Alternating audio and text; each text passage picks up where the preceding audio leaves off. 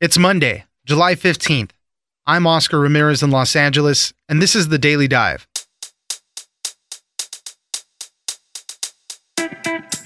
Anxiety in immigrant communities is high as long-threatened ICE raids are getting underway. ICE is targeting some 2,000 immigrants with deportation orders in 10 major cities, but the extent of the operation is yet to be seen. Ginger Gibson, political reporter for Reuters, joins us for this, infighting between Democrats, and Mueller testimony being delayed a week. Next, millennials are turning away from traditional organized religion and are embracing more spiritual beliefs like tarot, astrology, meditation, energy healing, and crystals. Millennials are increasingly identifying as nuns when asked about religious affiliation. They are atheist, agnostic, or say that they're spiritual but not religious.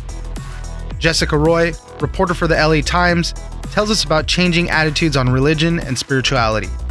Finally, did you experience the Sunday scaries last night? Sunday night is becoming the new Monday morning, and it is making workers miserable. Late night and weekend work emails are causing people anxiety and making them feel like they have to address work off hours. Kelsey G, reporter for the Wall Street Journal, joins us for how job creep may be a contributor to burnout. It's news without the noise. Let's dive in. Look, if we don't have interior enforcement, we don't have deterrence. Then people think they can get by that first line and they're done. And over 1 million people in this country who are here illegally have gone through extensive due process, have removal orders, and have not left. Joining us now is Ginger Gibson, political reporter for Reuters. There's a lot of immigrant communities around the country that are pretty nervous over the weekend and leading into the week. We're going to be hearing about this news for the rest of the week. And this is these planned ICE raids that are set to begin. I think there was some slow rollouts in New York. I think I heard Florida also. Nothing really happening. A lot of people weren't opening their doors to agents, but this is part of what the president had telegraphed earlier, that ICE raids were coming. The president wants to talk to his supporters and say, I'm doing something. I'm taking action. Voters want something completed. They want something done, or at least he thinks they do. And so he's trying to demonstrate action. The problem is that it's also being met with a lot of opposition. A lot of folks that think that these raids are a bad idea, that they're misplaced, that they're going after the wrong people. I think you're right. We're going to see this sort of unfold over the next few days. And the president is very aware of image and how much image matters. And that's part of why he's doing this. He wants to be demonstrating, as I said, to his people. But there's also a huge risk that the image of this is really detrimental to him. People feel sympathetic if you watch children have their parents torn away from them, or families ripped apart by government agents. And so as this unfolds, I think we're going to see a lot of those images and a lot of criticism from the president's opponents about this decision. ICE is going to be targeting 2,000 immigrants that have standing deportation orders. Ken Cuccinelli's been all over the Sunday program saying that we're targeting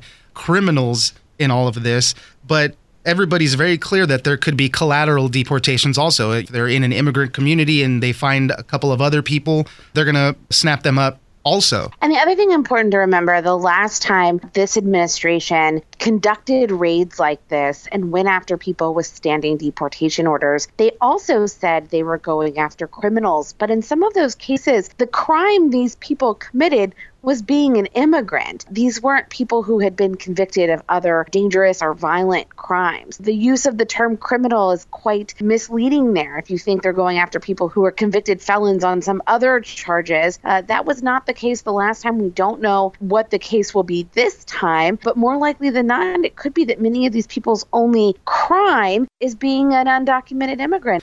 Let's move on to a little bit of the infighting that's going on with the Democrats. This has to do with the Squad. This is the progressive group of freshman Democratic women, Representative Alexandria Ocasio-Cortez and a few others. They've been fighting with Nancy Pelosi over, it started with the House immigration bill. Nancy Pelosi said, these people have their Twitter following, but not much else. They only had 4 votes in this.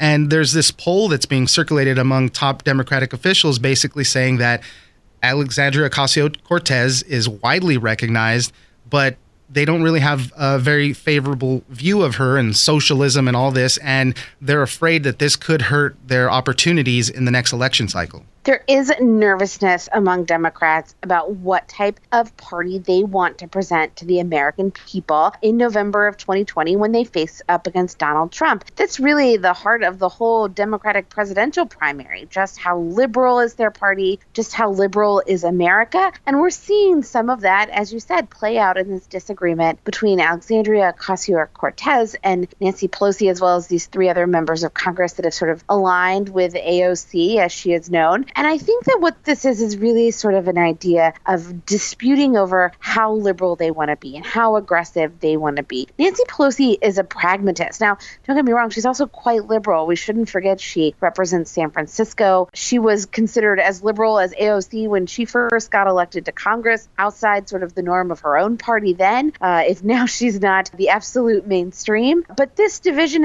and a lot of it's about tactics. It's not that one likes Donald Trump and the other one doesn't.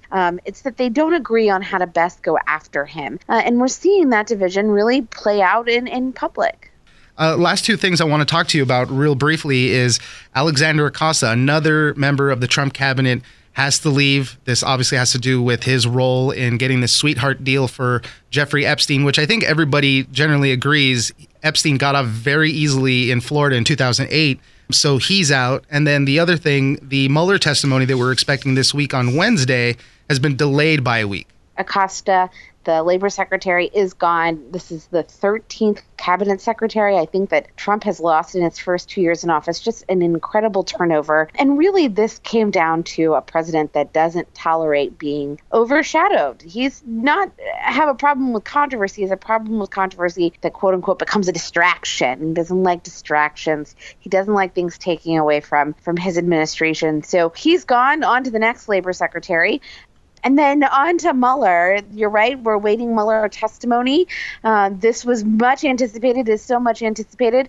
I think the week is largely to get these logistics in place and how negotiated this is going to be. It's a very limited time that he's going to be made available before these committees, how they will handle questions, who will get to ask them, what is fair grounds, things that are classified, how do they handle those. A lot going on behind the scenes, but Democrats remain hopeful that they're going to get that big moment where they get him in front of a camera, really articulating to the American people what was in his report. Ginger Gibson, political reporter for Reuters, thank you very much for joining us. Thanks for having me.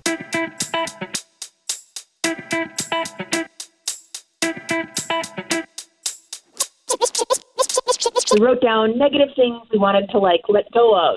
And then we went around and used a lighter and lit them on fire. And it was just such a cool experience. And I was raised Catholic, and I thought, I bet this is the feeling a lot of people, a lot of my own family members would get from going to confession. Joining us now is Jessica Roy, reporter for the LA Times. For some time now, millennials have been driving this growth of something called the nuns, which is people that really don't affiliate with any religion. They're saying they're either atheists or agnostics or really nothing in particular. And right now there's this kind of big spiritual shift. It's away from organized religion. And a lot, as I said, there's a lot of young people, largely millennials, and they're starting to embrace more spiritual beliefs and practices like tarot, astrology, meditation, energy healing, and crystals. I have a few friends who are into that whole crystal thing. Tell us a little bit about this. I live in Los Angeles, where obviously there's always been a big sort of more mystical, spiritual community that's open to embracing this kind of thing. But in recent years, I actually started reporting this story with data. So I thought there had been this shift. And so I actually started looking at Google Trends, and I saw a huge spike in the last 5 years for terms like zodiac and birth chart, and for astrologers like Chani Nicholas and people like that. And so from there, I started interviewing people. And what I learned in a lot of interviews that I did was that a lot of people just felt a profound sense of alienation from the religion that they were raised with, especially if it was something like Catholicism or evangelical Christianity. People just felt like it was a mix of not feeling like they believed in every single thing they were told to believe, and also being really put off by political things, by anti-LGBT views, by anti-women views. Just a lot of people who really felt alienated by their religion, and so sort of exploring spiritual beliefs as a different path to religion and spirituality. We're all introduced to these types of things, mostly by our parents. And as you said, a lot of people kind of felt left out by this. They weren't getting this stuff that, their parents were finding in it. So they're looking elsewhere, and they're looking to a lot of different things. Tell us a little bit about some of these new things that people are getting into. A lot of people I spoke to talked about getting into tarot cards for guidance. You can the tarot cards all have meanings, and you can pull a card out at the beginning of the day and look up what that card means and think of that as kind of like a horoscope for your day, or I kind of liken it to my grandmother had a book of you would have a daily Bible verse. Right. Book, and you would look at it, and sometimes that daily Bible verse, it would be wow, that's exactly what I'm going through. And sometimes it would be okay, that really doesn't mean anything to me. And I think people are just taking that same kind of practice and applying it to things like tarot cards or reading horoscopes, something where some days you're oh my God, that's crazy. It's it's looking at my life. And some days you're I don't understand what you're talking about. Yeah, I have some friends who are really big into crystals and, the rose quartz and the, healing properties that they feel from it. So there's a lot of different things that people are getting into. Astrology is another big one. Tell us about how social media plays a role in this, because this is letting a lot more people connect on a larger scale. The social media plays a huge part in this. Right. There's definitely a spirituality influencer set coming up on Instagram. But I think, part of it is obviously it doesn't hurt that all these things look great on Instagram. It's very fun to Instagram your crystals or your altar or your tarot card reading. But also it gives people a way to connect with other people who are into it. One of the people I interviewed, Leah Garza, runs Crystals of Altamira and has her own podcast about crystals, and talked about, she's that's the number one way that I find other people to connect with. A generation ago, if you didn't have social media, if you were into this stuff, unless you went to your local occult store and hung out waiting for people to talk to, there was really no way to find other people who share these kind of beliefs. And now you can do #tarot and immediately find millions of other people who are interested. As with everything, there's an app for that. So there's apps that help out with this stuff. And it's moved beyond just kind of a lifestyle. This is a spiritual business too. There's a lot of business ventures that are expanding rapidly because there's more and more interest. Definitely. The app CoStar is super popular. It's on iOS right now, and I know they just had a $5.2 million seed round to fund launching the Android version. I downloaded this app maybe 2 months ago. I downloaded CoStar when I was first reporting the story. And one day I was working on a different story. I knew I had to get it done that day. I was just putting it off. It was 3 p.m, and finally I was okay, I am going to buckle down and I'm going to do this. And then I got my daily CoStar alert, and it was make some tea and put on some music and get it done. It was one of those moments where I was whoa, the stars know I'm procrastinating. That's great. And these little connections really draw people to it. And then you're man, this is working for me. This is really speaking to me. And young people have always looked for those things that traditional organized religion may have provided, but they're not finding it there. So they're exploring and they're doing all sorts of other things right now. I mean, this seems like it's going to be a continuing trend for some time. Yeah, I think so. It's interesting. I write in the article, I attended this breathwork session, and I'd never done anything like that before, but I wanted to go to a solstice event, and I wanted to try this thing out that everybody was so into. And just the whole time I kept feeling this is really nice. There was this thing where we all wrote down negative things on wish paper. We wrote down negative things we wanted to let go of with the summer solstice and the new season.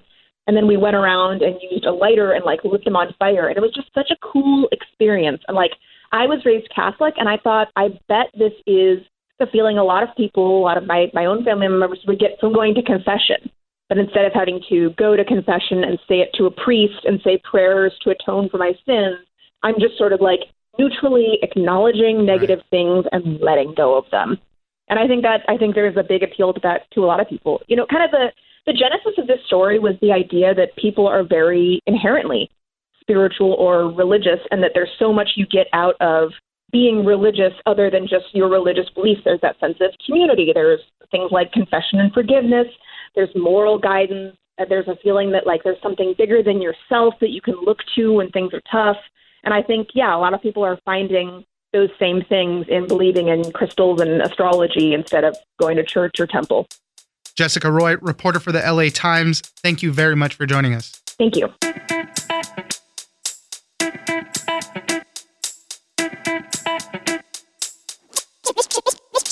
That exact feeling of always needing to be on is contributing to heightened anxiety, and all kinds of other harmful health effects that could then contribute to chronic stress and exhaustion that leads to burnout. Joining us now is Kelsey G., reporter for the Wall Street Journal.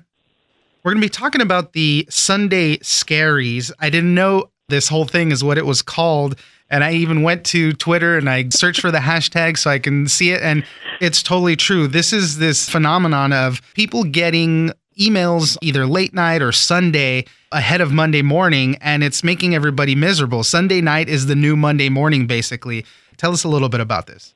It's such a funny phenomenon, and I didn't know that the hashtag Sunday Scaries was as popular as it has become. A colleague of mine years ago referred to this as the Sunday dread, just the feeling that creeps in when you are anticipating all of the stress and work that you're going to have to return to at the end of the weekend. But yeah, like when you look on Instagram or LinkedIn or Twitter, you get millions and millions of photos of people's like cute dogs or sunsets or like a sweet baby with the hashtag as a way of people being like, this is my coping mechanism for the Sunday Scaries.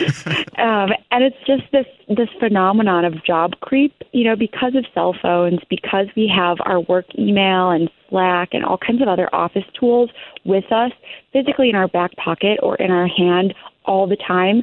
On the one hand, it's really nice because you can pick up a phone call if you need to have like a 5-minute powwow with, a colleague or your boss at your kid's soccer game. And it doesn't have to like bring you back into the physical office place. But at the same time, it means that, you're always kind of bracing for some kind of emergency or some kind of fire that you may have to put out, whether that's like on a Saturday morning or, Tuesday night at 11 p.m. Yeah. And that really impacts you a lot. I mean, a lot of people are saying that this is contributing to employee burnout. Working in the news and media area that I do, I tend to experience this all the time. It's part of the job, especially in radio. We're always on. You always have to be ready for something. And when an email comes from the boss, I mean, you perk up right away. Your heart skips a beat sometimes because you're like, oh no, what did I do? Or what emergency do I need to handle right now? One of the examples you had in your story was just the manager kind of clearing some emails, sending some thoughts ahead of the week. But people get those emails and they think they have to address those things immediately. I think for a lot of people, the work-life, boundary is blurring, and that's energizing. If you love what you do, then it doesn't feel draining to see that email and to jump into action, when a story breaks or, when there's, some big business deal or project. I think the reality that some of these managers and executives I talked to tapped into was, even if that's the case and they do have that free window of time when it's relaxing and quiet for them to make progress on their own work, that they recognize now that just because, that's true for them doesn't mean it's necessarily true for their entire staff or the colleagues that they're sending off that totally innocuous email to.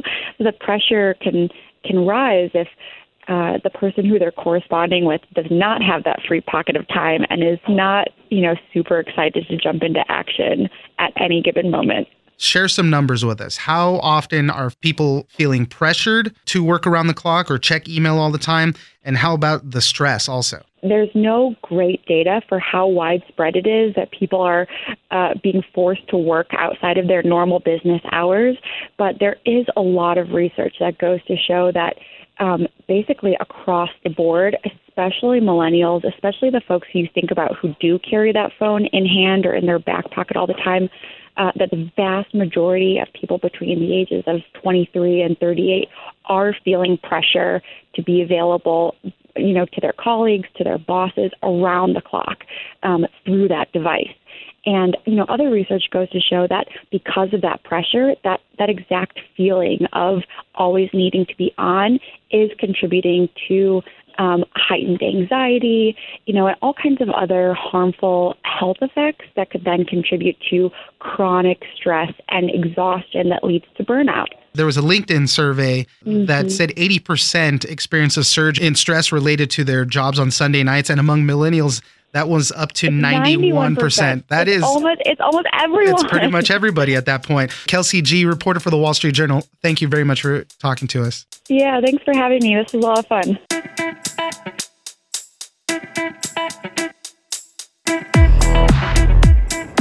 That's it for today.